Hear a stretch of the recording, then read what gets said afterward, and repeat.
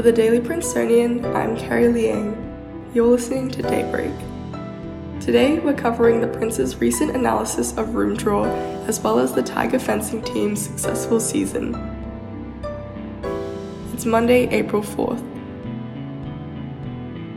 With the recent start to room draw for next year, many students are weighing their housing options. On the undergraduate My Housing portal, available rooms list indicates that in the 2022 to 23 academic year, around 15% of available rooms and 16% of available beds will be, quote, immediately adjacent to a construction project.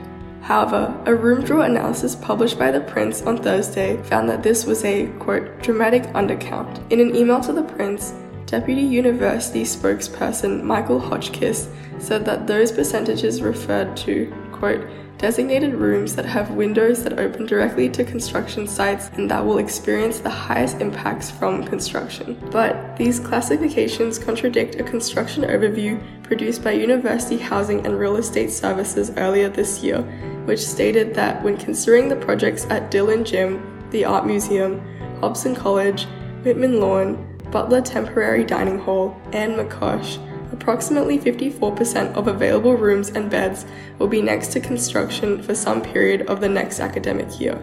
In fact, the analysis published by the Prince found that when considering all locations assessed by either review to be, quote, construction adjacent, around 59% of available rooms and beds will be next to a campus renovation project. You can read more about room draw on dailyprincetonian.com. In sports news, Princeton's men's and women's fencing teams both saw great success this season, with an undefeated Ivy championship for the women's team, 3 regional champions, 7 All-Americans, and 4 Final Four finishers. Although each school is only allowed to bring in a maximum of 12 competitors, 19 Princeton athletes qualified for the NCAA championships. Of the 12 that competed, 7 earned All-American honors. In the finals, first year Maya Weintraub defeated Notre Dame's Amita Berthier 15-9 and became the first female Princeton fencer to win an individual NCAA foil title since 2000.